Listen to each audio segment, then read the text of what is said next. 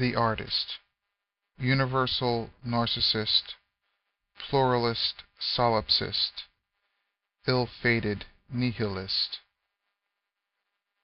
There has always been a need for identification. When I enter a gallery or museum, I immediately search for a legend, or the tag beside the work. I feel as though I am at a convention where I do not know anyone. I stand bemused, staring at a name tag. Hello, my name is. Do I feel more comfortable once seeing the name? What is the point unless I communicate with this person? Alas, my dilemma. I have to resolve this dilemma. How should I go about it? Do I talk about myself and hope the person listening relates to something I said? Do I ask questions, compare and contrast, or talk about something we do or do not have in common? Do I stand in the corner, sip my drink, snack on an hors d'oeuvre, and watch other people suffer? Who knows? Okay, I'm engaged in a conversation. What topics should be discussed?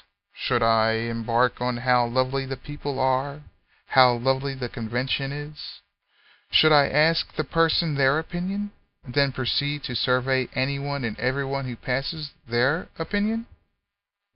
Should I break into a diatribe on how useless conventions are, how nothing is ever resolved, how everything is a twat, total waste of time?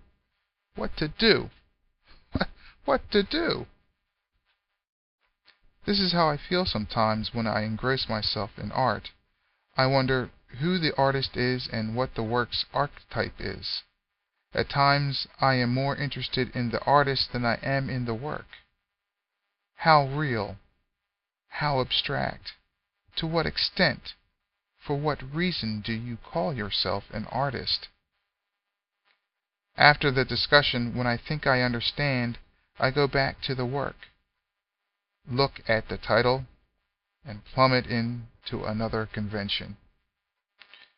Déjà vu in paradox.